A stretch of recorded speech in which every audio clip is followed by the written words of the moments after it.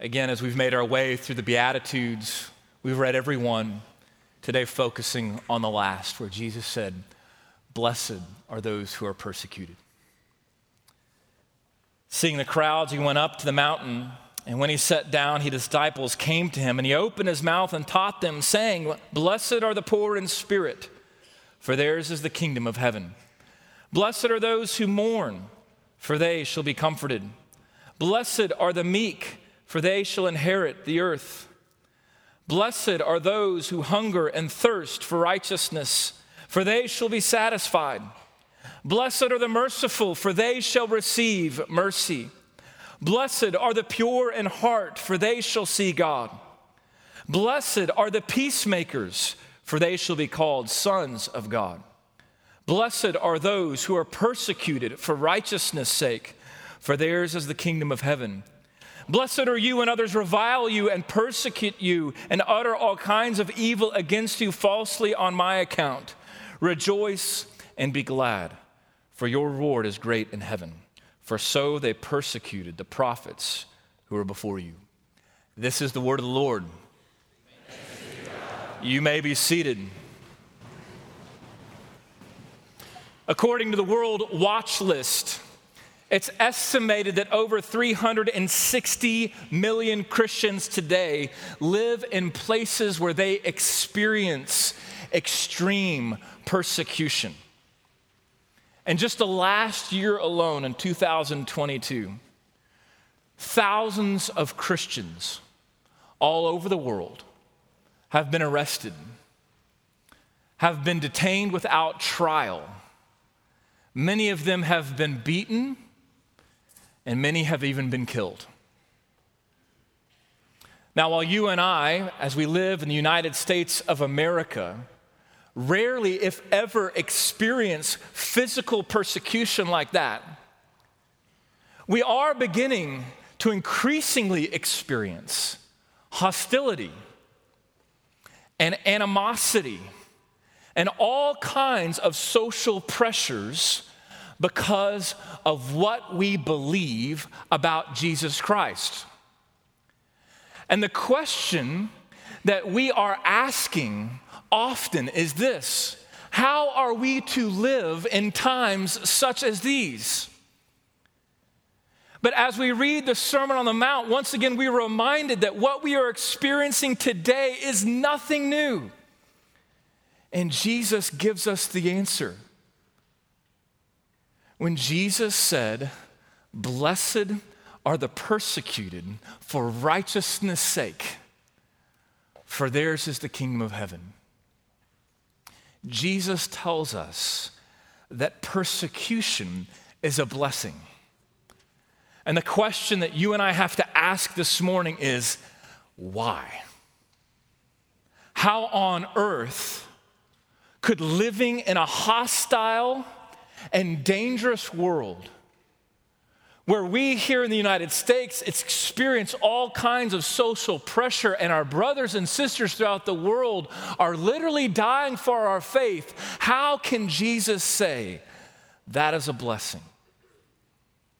What I want you to see this morning, as Jesus has said time and time again in the Beatitudes, that the kingdom of God turns everything upside down. It reorients what we value, and it completely changes, radically so, the places that we find joy. So this morning, what us all to see is that Jesus is building his church through his church, not in spite of persecution, but because of it. And that is why it's a blessing not only to us, but to the entire world. The first thing I want you to know that persecution is about righteousness. I want you to look with me, Matthew 5, verse 10.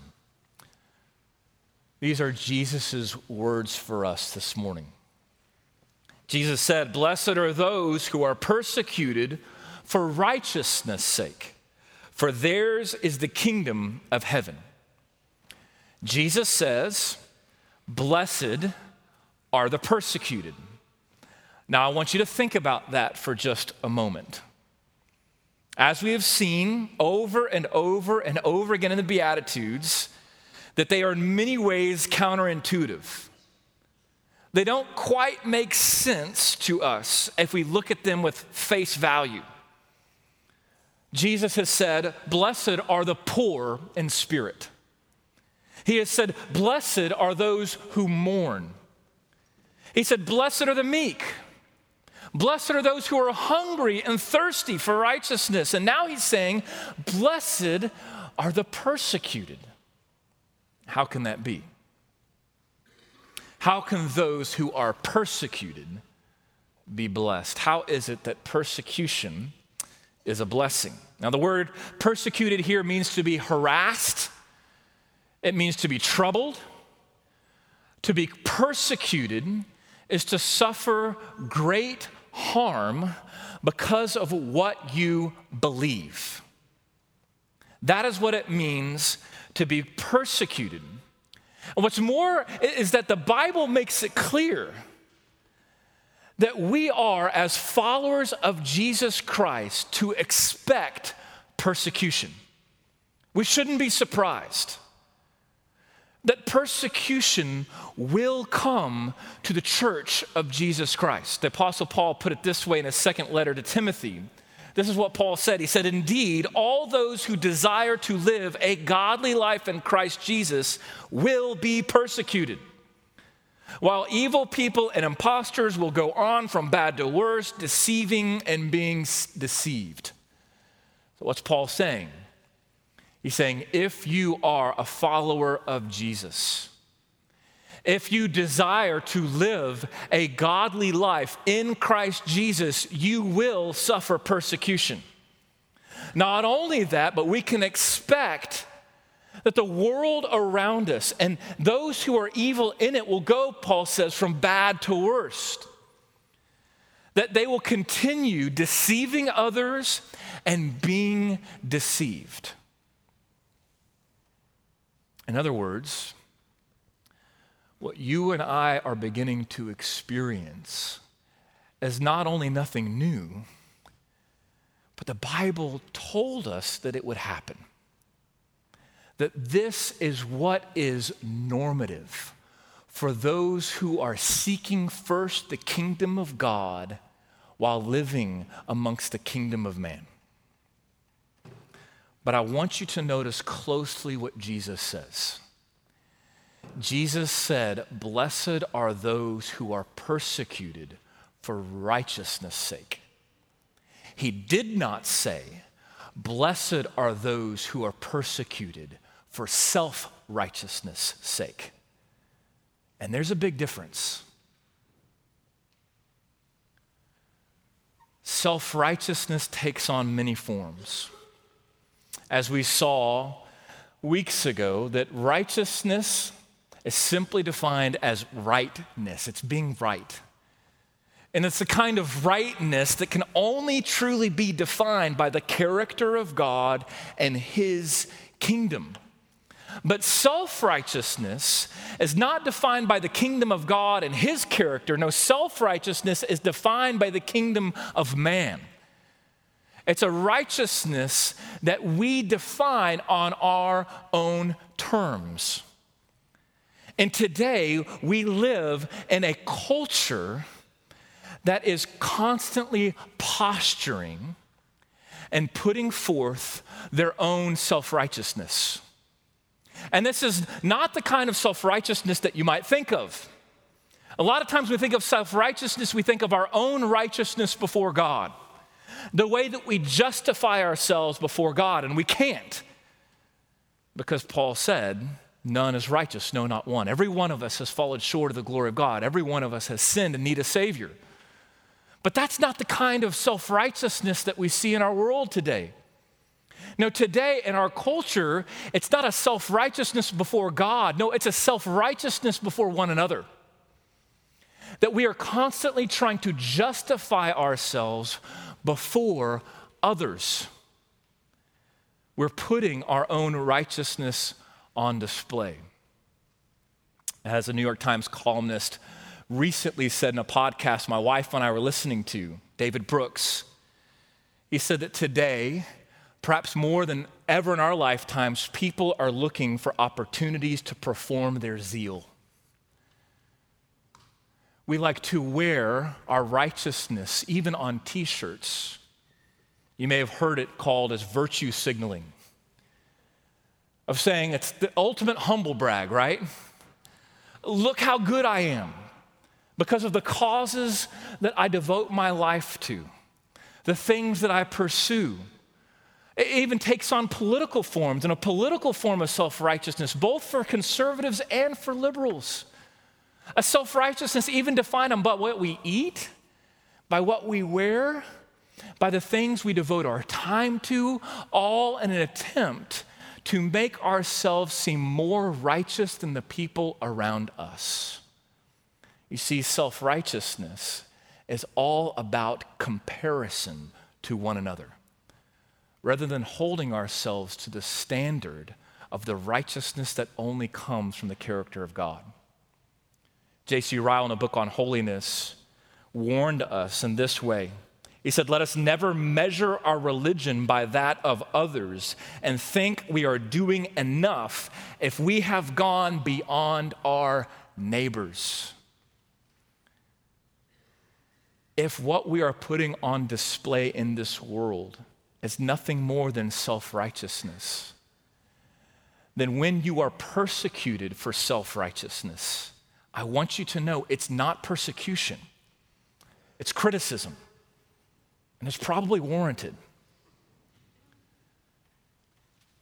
That if you are from a self-righteous spirit judging others and putting yourself before them, forgetting that you too, even as a Christian, are in just as need as a Savior, as a lost and dying world, that only by the grace of Jesus you have been given the Son and salvation that comes only through His name, then you have forgotten what it means to be given the righteousness that only comes through Jesus.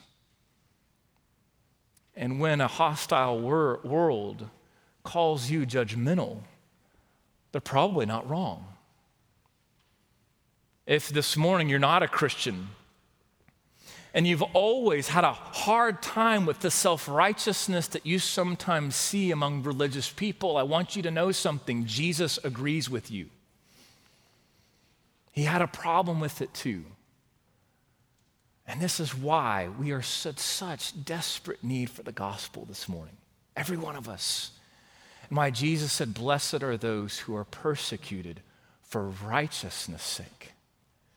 Because when we define our lives not by the kingdom of man, but by the kingdom of God, and when we live after His kingdom and submit ourselves to His reign and His rule and seek first His kingdom and His righteousness, then we can expect to be persecuted. The second thing I want you to know is that persecution is about Jesus. Look with me, Matthew 5, verse 11. Jesus goes on, He says, "Blessed are you when others revile you and persecute you and utter all kinds of evil against you falsely on my account."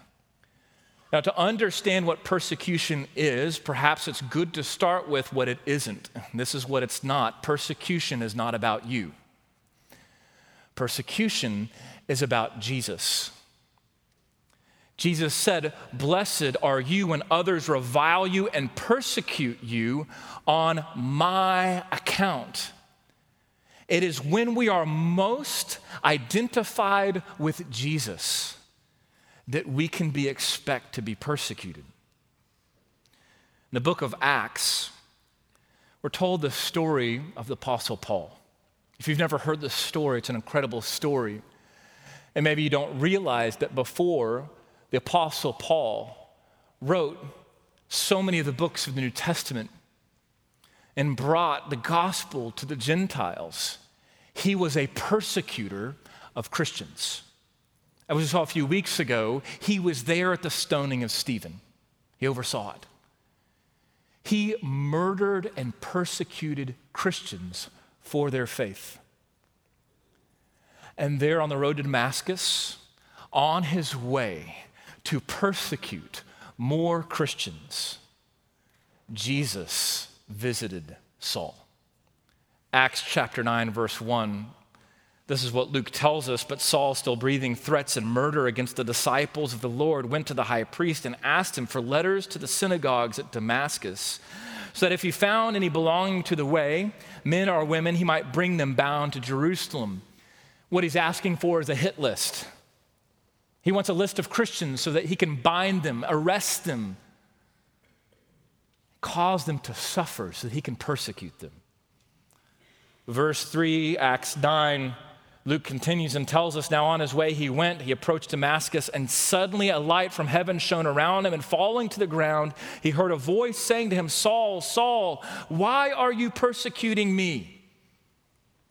And he said, who are you, Lord? He said, I am Jesus, whom you are persecuting. Do you hear what Jesus said? Jesus didn't say, Saul, Saul, why are you persecuting Christians? He didn't even say, Saul, Saul, why are you persecuting my church? No, Jesus sees himself as so united with his people, so deeply connected with them, particularly in their suffering, that Jesus said, Saul, Saul, why are you persecuting me?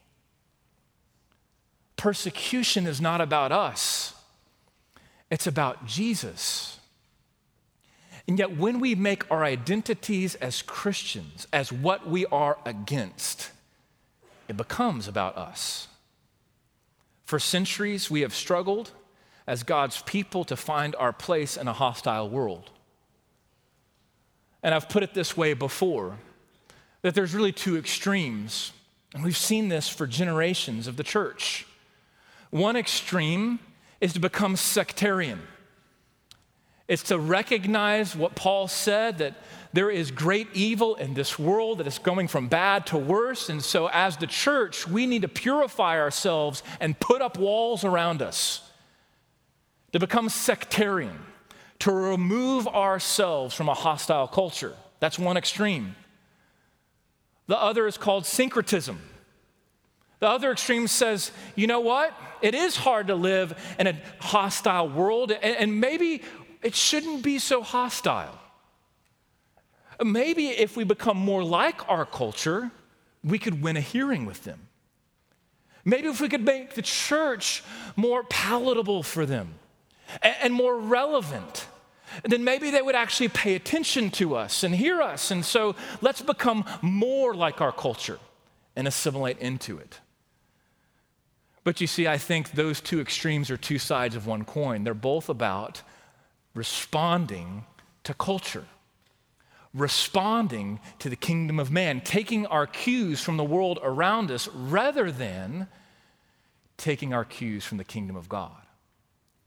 And saying, as the church, we will not be defined by our culture at all. But there's actually a third and more radical way. That we would not be defined in what we are against or for in our culture, but we would be defined first and foremost by our identity with Jesus. And Jesus promised that the more that we are like him, the more that we will become weird and strange and even hated.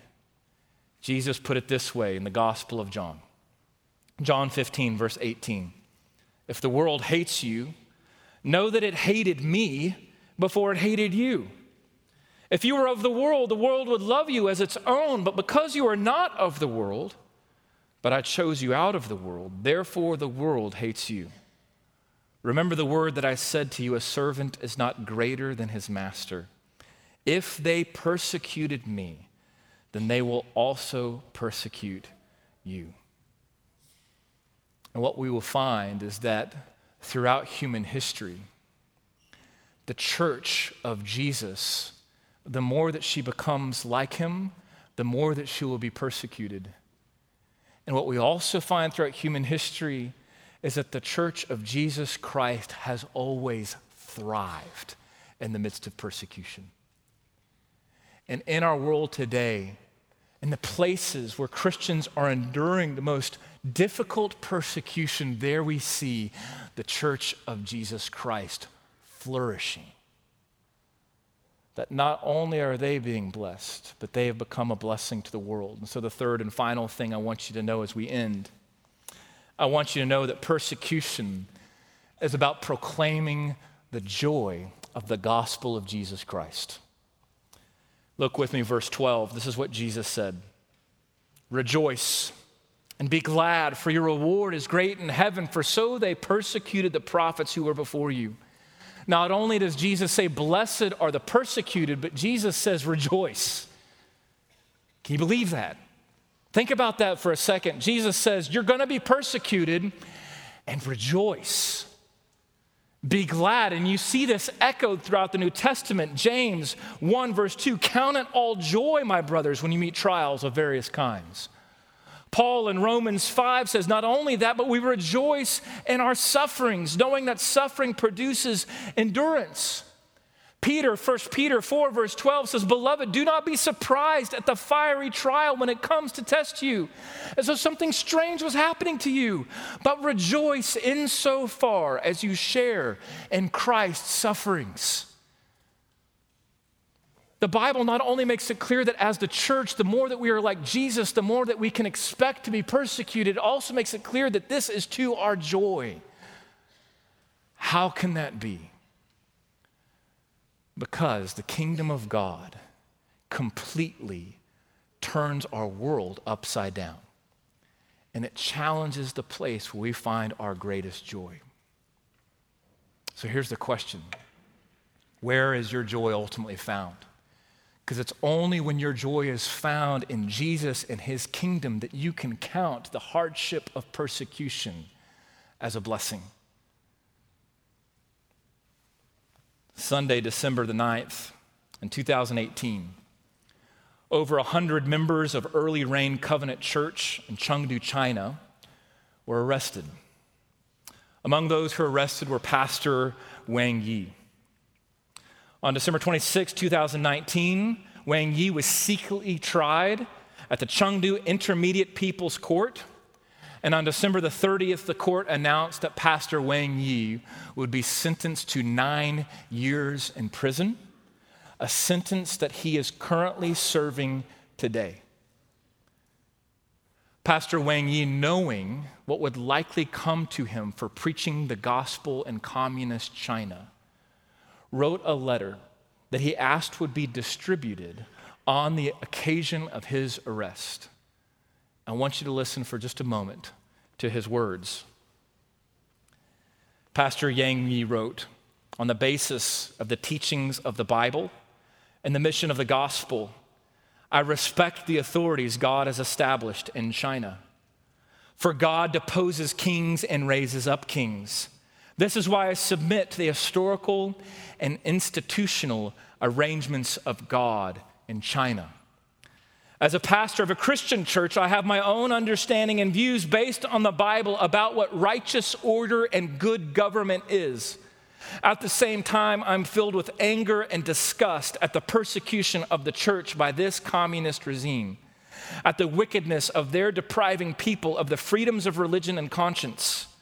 But changing social and political institutions is not the mission I have been called to, and it's not the goal for which God has given his people the gospel.